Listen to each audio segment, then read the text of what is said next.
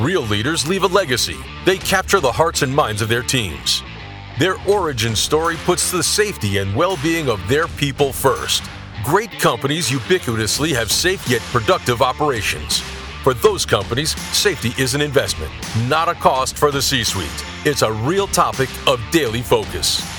This is The Safety Guru with your host, Eric McCroskey, a globally recognized ops and safety guru, public speaker, and author. Are you ready to leave a safety legacy? Your legacy success story begins now. Hi, and welcome to The Safety Guru. Today, I'm very excited to have with me Carsten Busch. He's a safety professional with a deep understanding of the history of safety, which is a big topic we're going to talk about today. He's incredibly interested in the development of knowledge when it comes to safety, coming into us from Norway. So he's also been nicknamed the Indiana Jones of safety. And I have to ask you before we get started, how did you get that nickname? Thanks, Eric, for inviting me. And, fun question. And it originated from a Dutch safety professional who sadly died a couple of years ago, Roland Bakker. He used to work for Shell.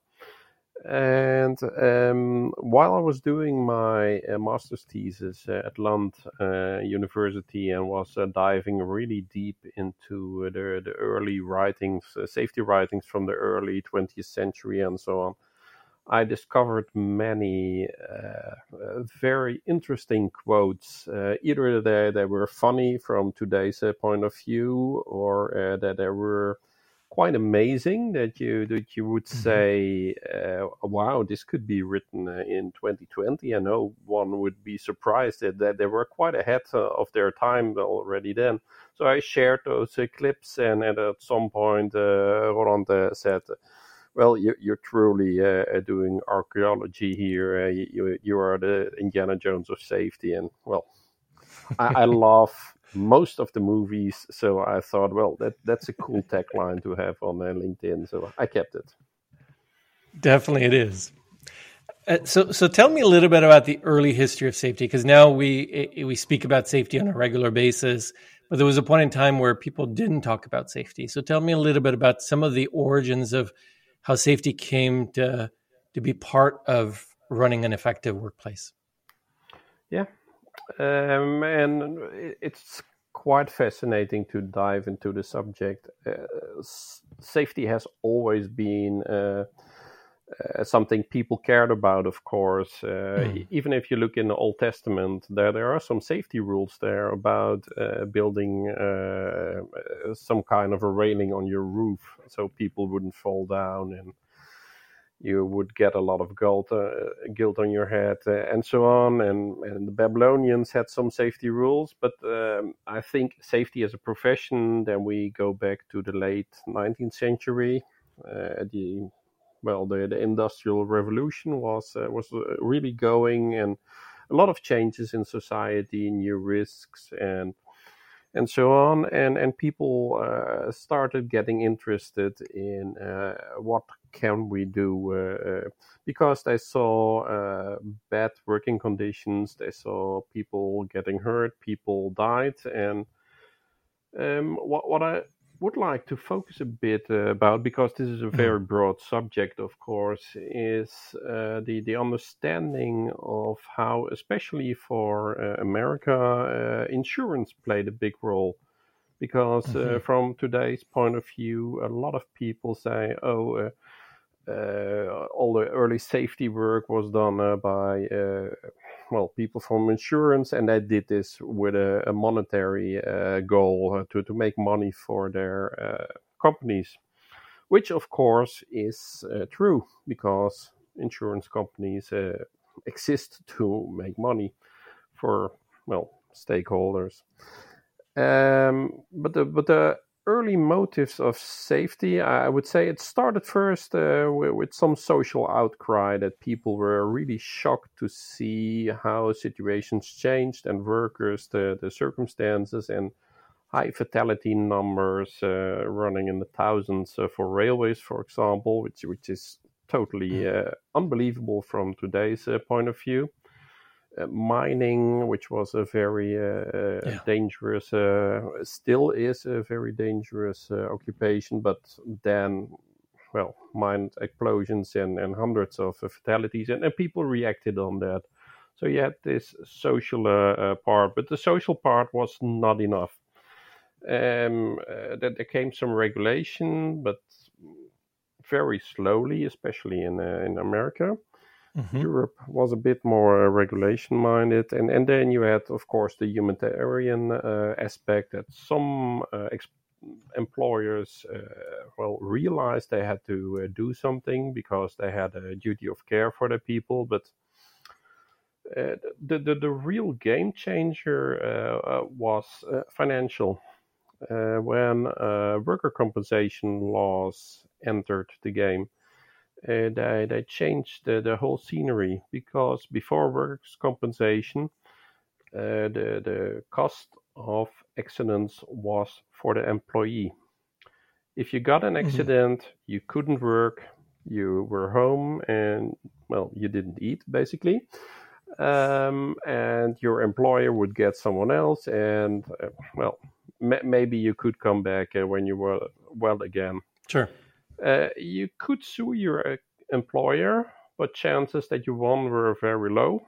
And especially if there was the slightest hint of some responsibility on your part, like you had done something you probably shouldn't have done, Sure. which there almost always was, and then you had no chance at all to win. And even if you won, probably all the money would go to your lawyer anyway.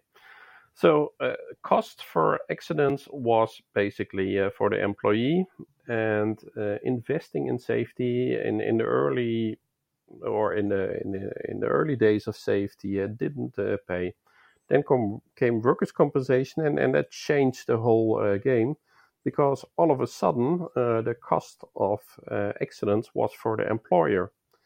Because the employer had to pay you when you got injured and you couldn't work. You still were paid. Medical costs were paid, and so on.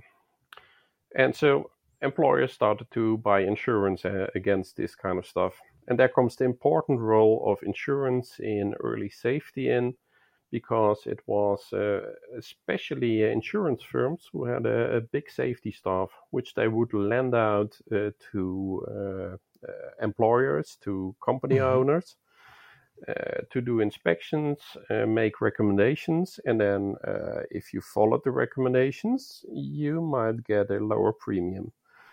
So safety suddenly paid back. And that was what I think really set in motion early safety. And it's interesting then to see that also I study a lot of the work of Herbert William Heinrich, one of safety pioneers. His breakthrough team was financial. What made him a name was, and we've probably all heard it, and it wasn't his discovery at all. What he did was study it in a more systematic way, add some numbers to it, and then it got a lot of credibility, and people said, wow, for every accident there is a direct cost, like the medical care, and you have to pay the injured employee, and you have to get a replacement and so on. But there's also a lot of hidden cost that you don't see, like production stops and there's disturbance and people talk about it and you have to investigate and blah, blah, blah, all that. And Heinrich found that there is, at the time for his data set, approximately 1-4 ratio. And people started, safety pays even more. So if you invest, and then that was a big driver for early safety. And not just that, I think there was also a lucky timing. There had been World War I, when efficiency was highly recommended, because you wanted to produce to win that war. And there was, of course, the Great Depression, which made it also very lucrative to be safe. because that helped you to to be competitive. And I read a quite interesting article which stated that the Great Depression was actually very beneficial for safety, because all the workplaces, or not all, but many workplaces, which had bad facilities and a bad maintenance machinery and so on, they went bankrupt. They just went out of service and they were never used again. So people started with, better stuff after the Great Depression. I think that there was and I backed it up with numbers. So I thought that was quite unexpected, actually, because I think from our experience, we often see that things go bad. We have to do things cheaper. Where can we save cost? Do a bit less maintenance, do a bit less training, Sure. and that's not good for safety. No, it's not. So from there, I think one of the things that really struck me when we spoke earlier is really the evolution of systems thinking and where it came about, because it's often associated with a modern view of safety. But what you were describing, that is, in many cases, systems thinking, there were early elements very early on. Yeah, what I said, I shared a lot of those early insights, and I wouldn't say that it was really system thinking yet, but you see early seeds of stuff where people probably weren't quite ready for, so to speak. But you see insights which you just can copy now to the 2000s and say, this is what we are dealing with now, or that's what people with a newer view like Holnagel or Decker and so on are saying. But you find similar stuff already in the 1920s. So the new view of safety is not new. The new view of safety is a different new one, yeah. I think. I would say Heinrich and his contemporaries, they were a new view at the time. That they revolutionized quite a bit. You had the first wave of safety pioneers, and I won't bother you with the names because nobody knows them anyway. But they were very focused on machinery and guarding and that kind of stuff. Sure. Very basic safety work. There were a lot of low-hanging fruits at the time. Of course. And you see the first safety books around 1900 till, say, the First World War. They were very much how to create safer workplaces by illumination, by guarding, ventilation, and a bit of organization too, but very little. And then in the mid-20s, there were some safety thinkers like Louis Deblois, first vice president safety of DuPont, the big chemical firm, who wrote a groundbreaking book. And Heinrich drew a lot on that work. And especially Heinrich produced more management-oriented framework. So not only the how to guard machinery, but also how to build an organization, how to learn from accidents, how to better investigate accidents, to approach safety in a more scientific way, so to speak, fact-based Sure. way. Looking at what is actually happening and where should we focus, and then not just have a blanket approach. So that was really a new view at the time.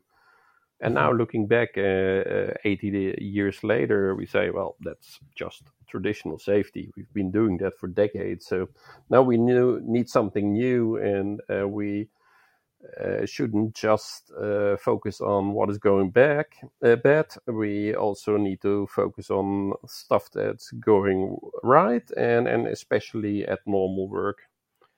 And then you look back in the old books, and you find already nudges of that, which is quite fascinating. I have a very cool quote here, which I would like to read to you, and it's by a guy with an interesting name of Albert Wirtz Whitney.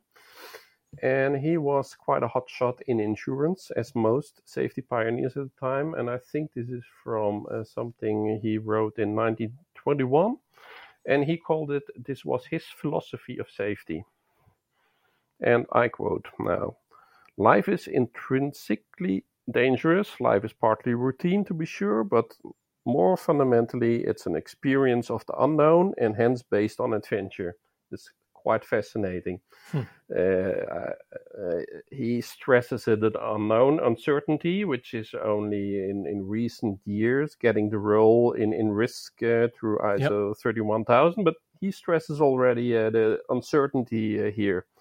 And I find it fascinating that it says, life is based on adventure, and that's cool, it's risk-seeking. So he goes on. He says, the prime quality in safety, therefore, is not the removal of danger, but it's the improvement of the quality of adventure. And I think that's, wow, this was 1921. And this guy is saying, safety isn't about prevention. Safety is about having better adventures, which I think that's absolutely in sync with the resilience engineering thinking that speaks of we need to prevent, of course, and reduce the risk and control hazards and all that, but especially we need to be better at handling variability, which very well resonates in my head with having adventures, better adventures. Yes. To succeed better, and I think that's such a lovely quote. And this guy was very much into getting safety into education.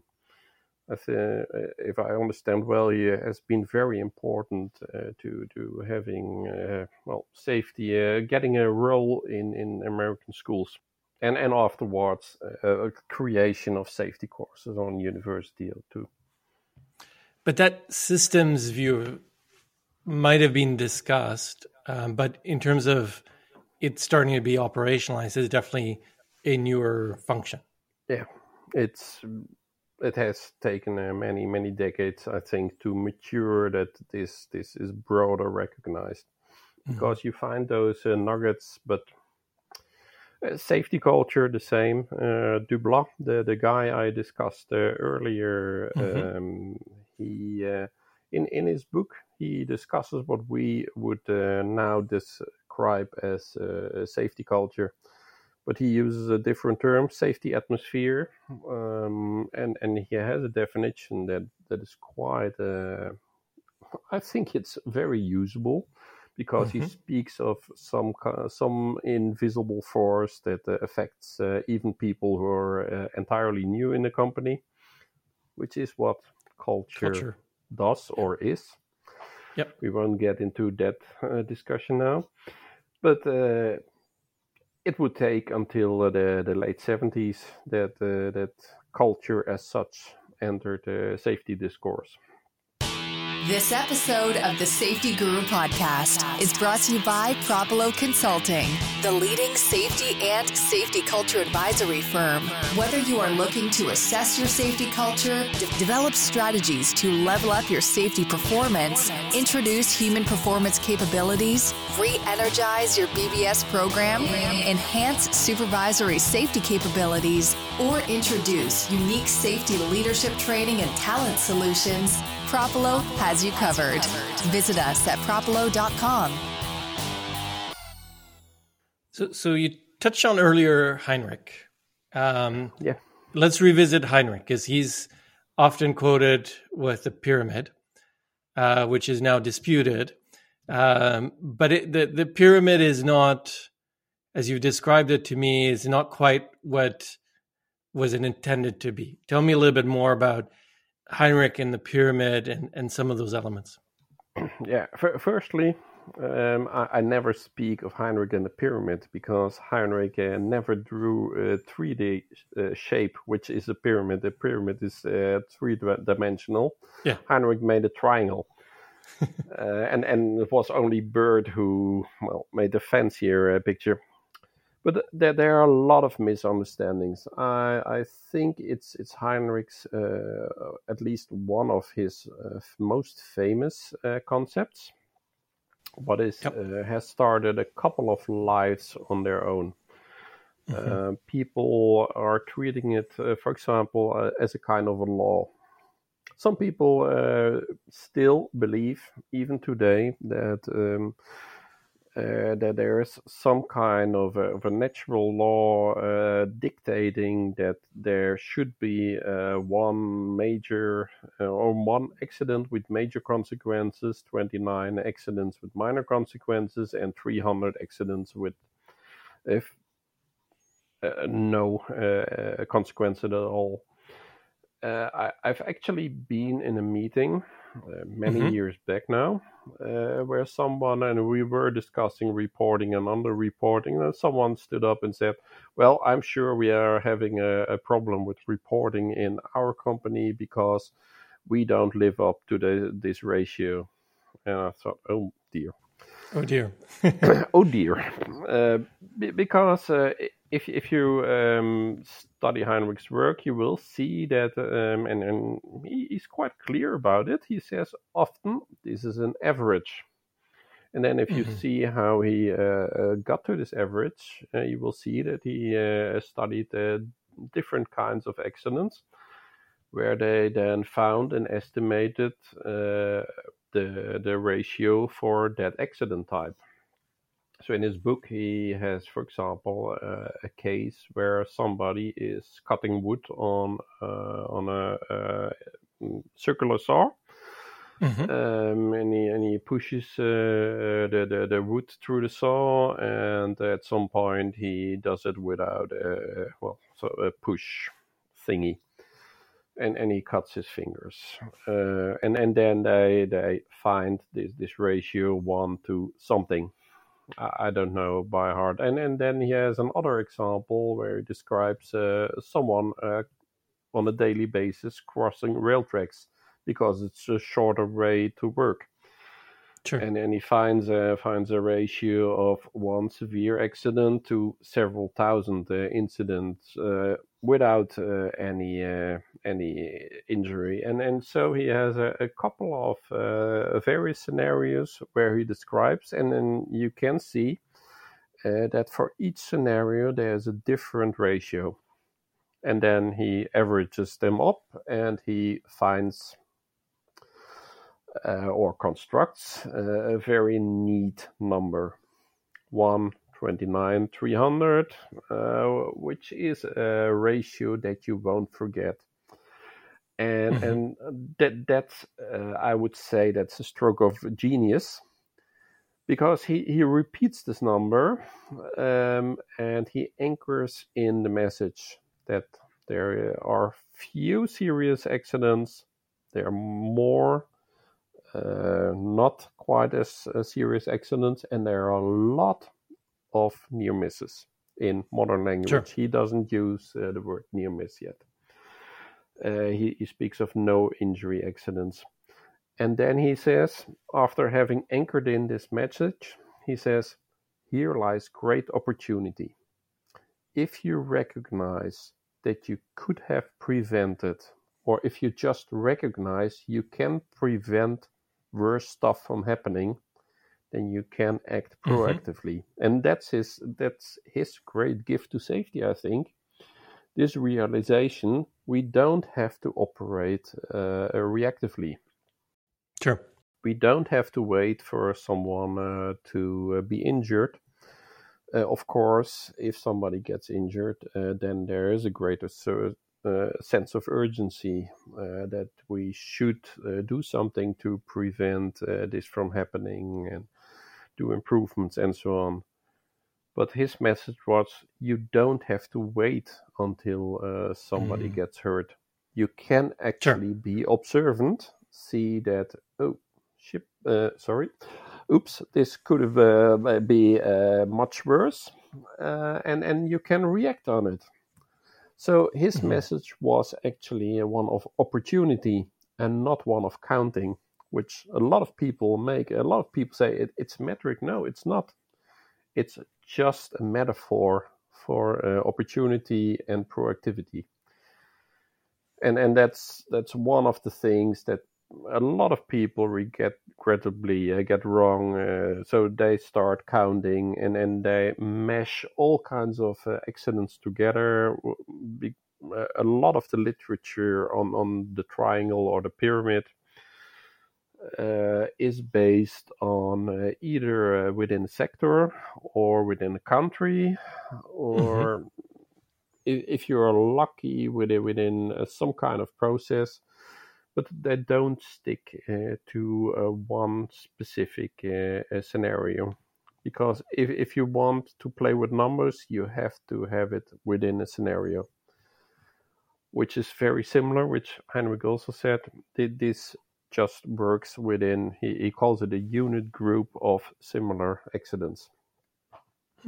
So if you start blending together, and this is one of, I think Todd Conklin says it a lot, ankle sprains don't say anything about well blowouts. Of course not, because they're two very different types of accidents. Sure. One is not predictive of the other, but slippage may be very well predictive of broken legs and ankle sprains. And bad maintenance or mechanical failures in your blowout preventer are probably pretty predictive for the well blowout. But don't mix them together. There are a lot of misunderstandings that people focus too much on the numbers and the correctness or applicability of the ratios, which are totally irrelevant because they're just an illustration. People think that it's predictive. If you have had 299 near misses, then probably next is up, which is quite foolish actually. And Heinrich himself said, it may be also the first where you get hit. It's sure. There's a factor of randomness there. And one of the main mistakes is that people don't stick within the scenario. The predictive element, if there is one, is only within the one scenario. And I think the other piece I've seen is a lot of organizations start relying on that pyramid or the triangle, as you mentioned, and start thinking that if I focus on very small injuries, that I'm going to reduce serious injuries and fatalities. So they'll focus on the same amount of attention on a first aid or on a bee sting or a slip, trip, or fall versus the elements that will drive a serious injury and fatality are probably quite different.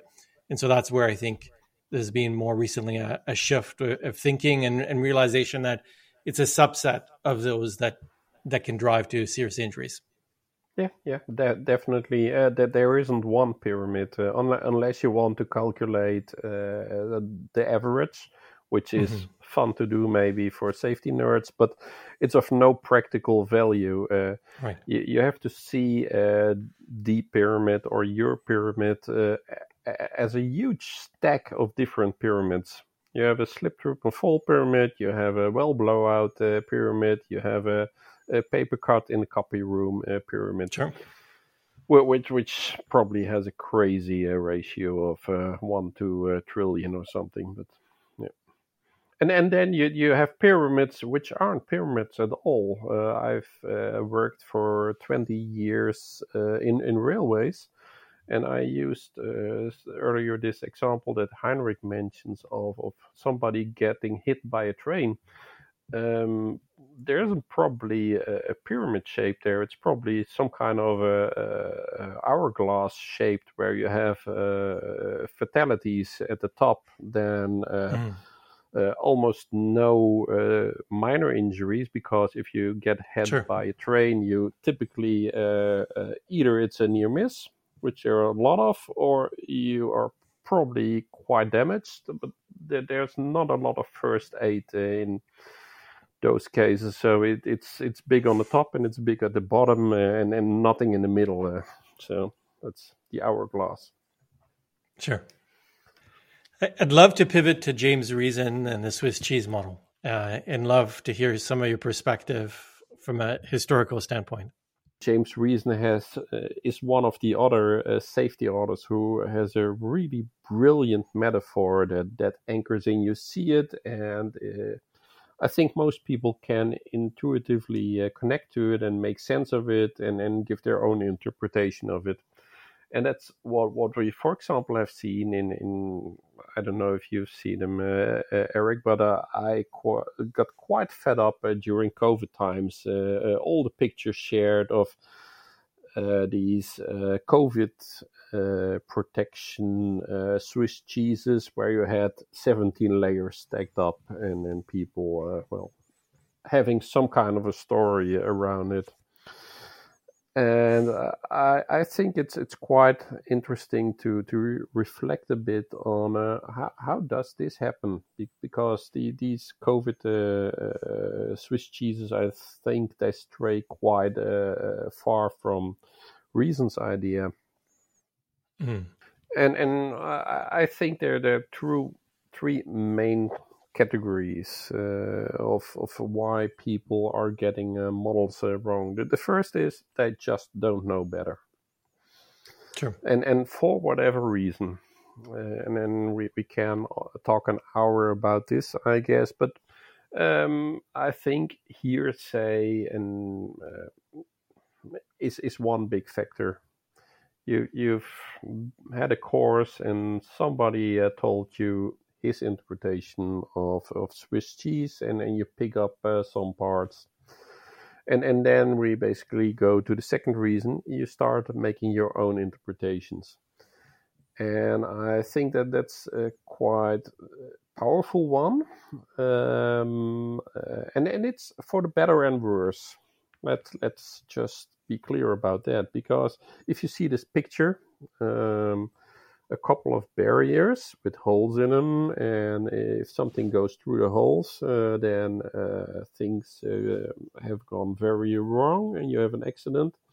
That makes immediate sense, I think, to a lot of people, and especially the lot of barriers make a lot of sense to many people, and then they start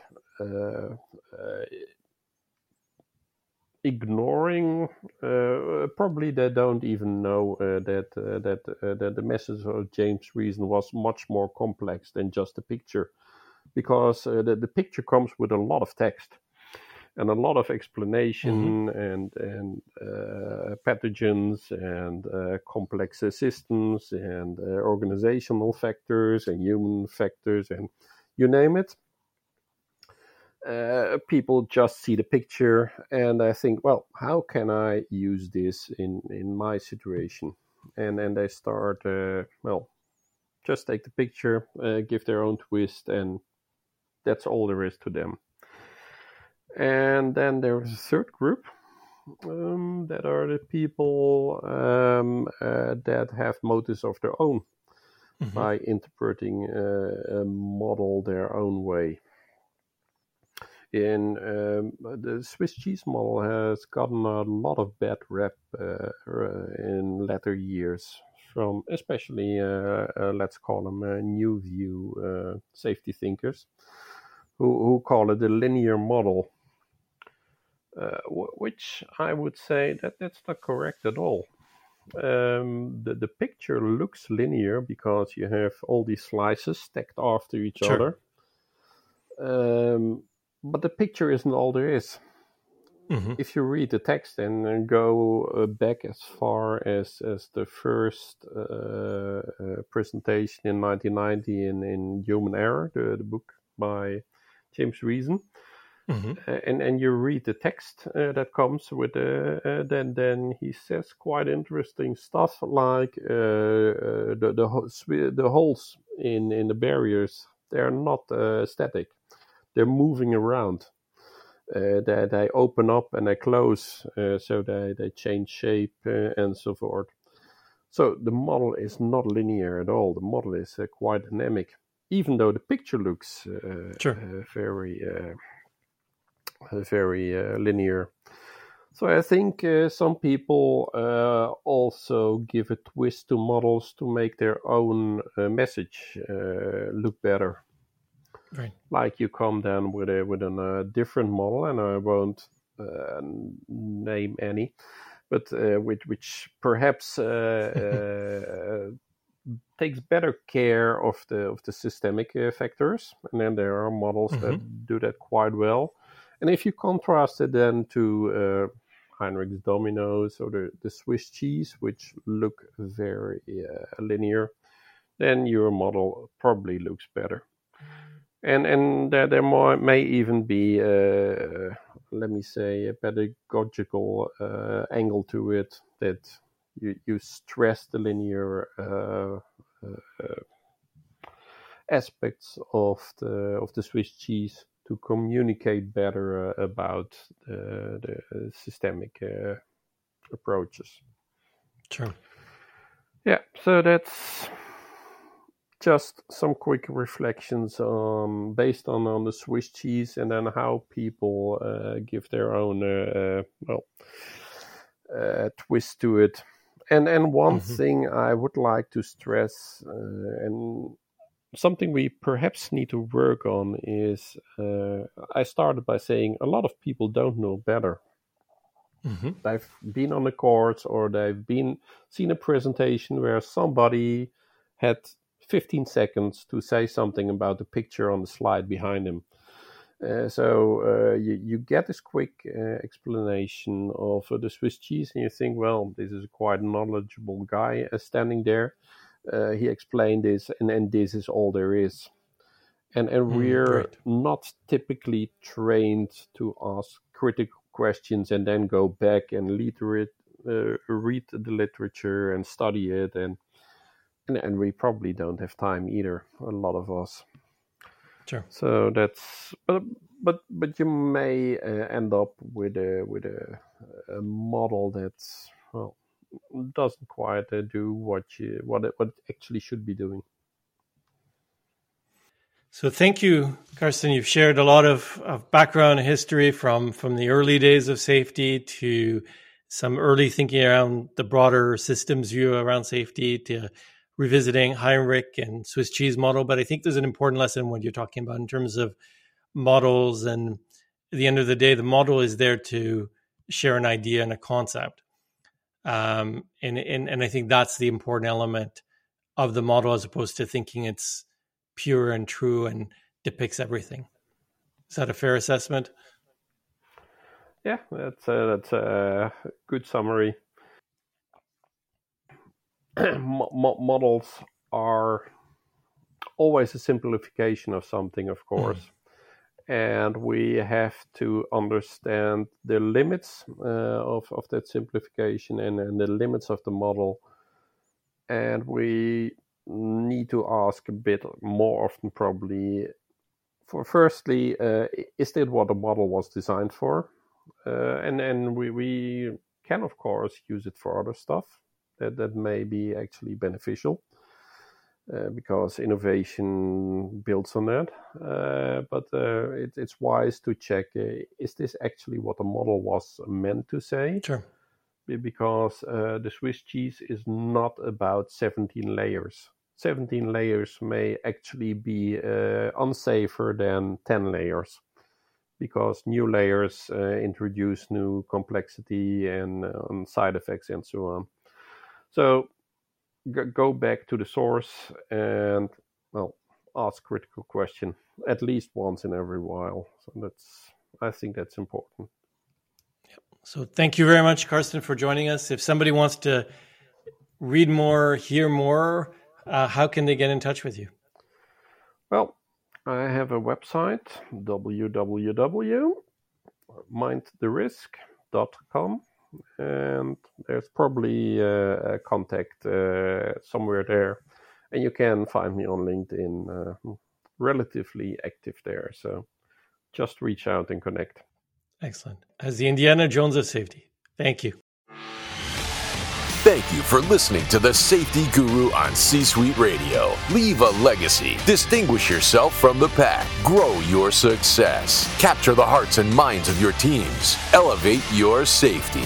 Like every successful athlete, top leaders continuously invest in their safety leadership with an expert coach to boost safety performance. Begin your journey at execsafetycoach.com. Come back in 2 weeks for the next episode with your host, Eric McCrowski. This podcast is powered by Propolo Consulting.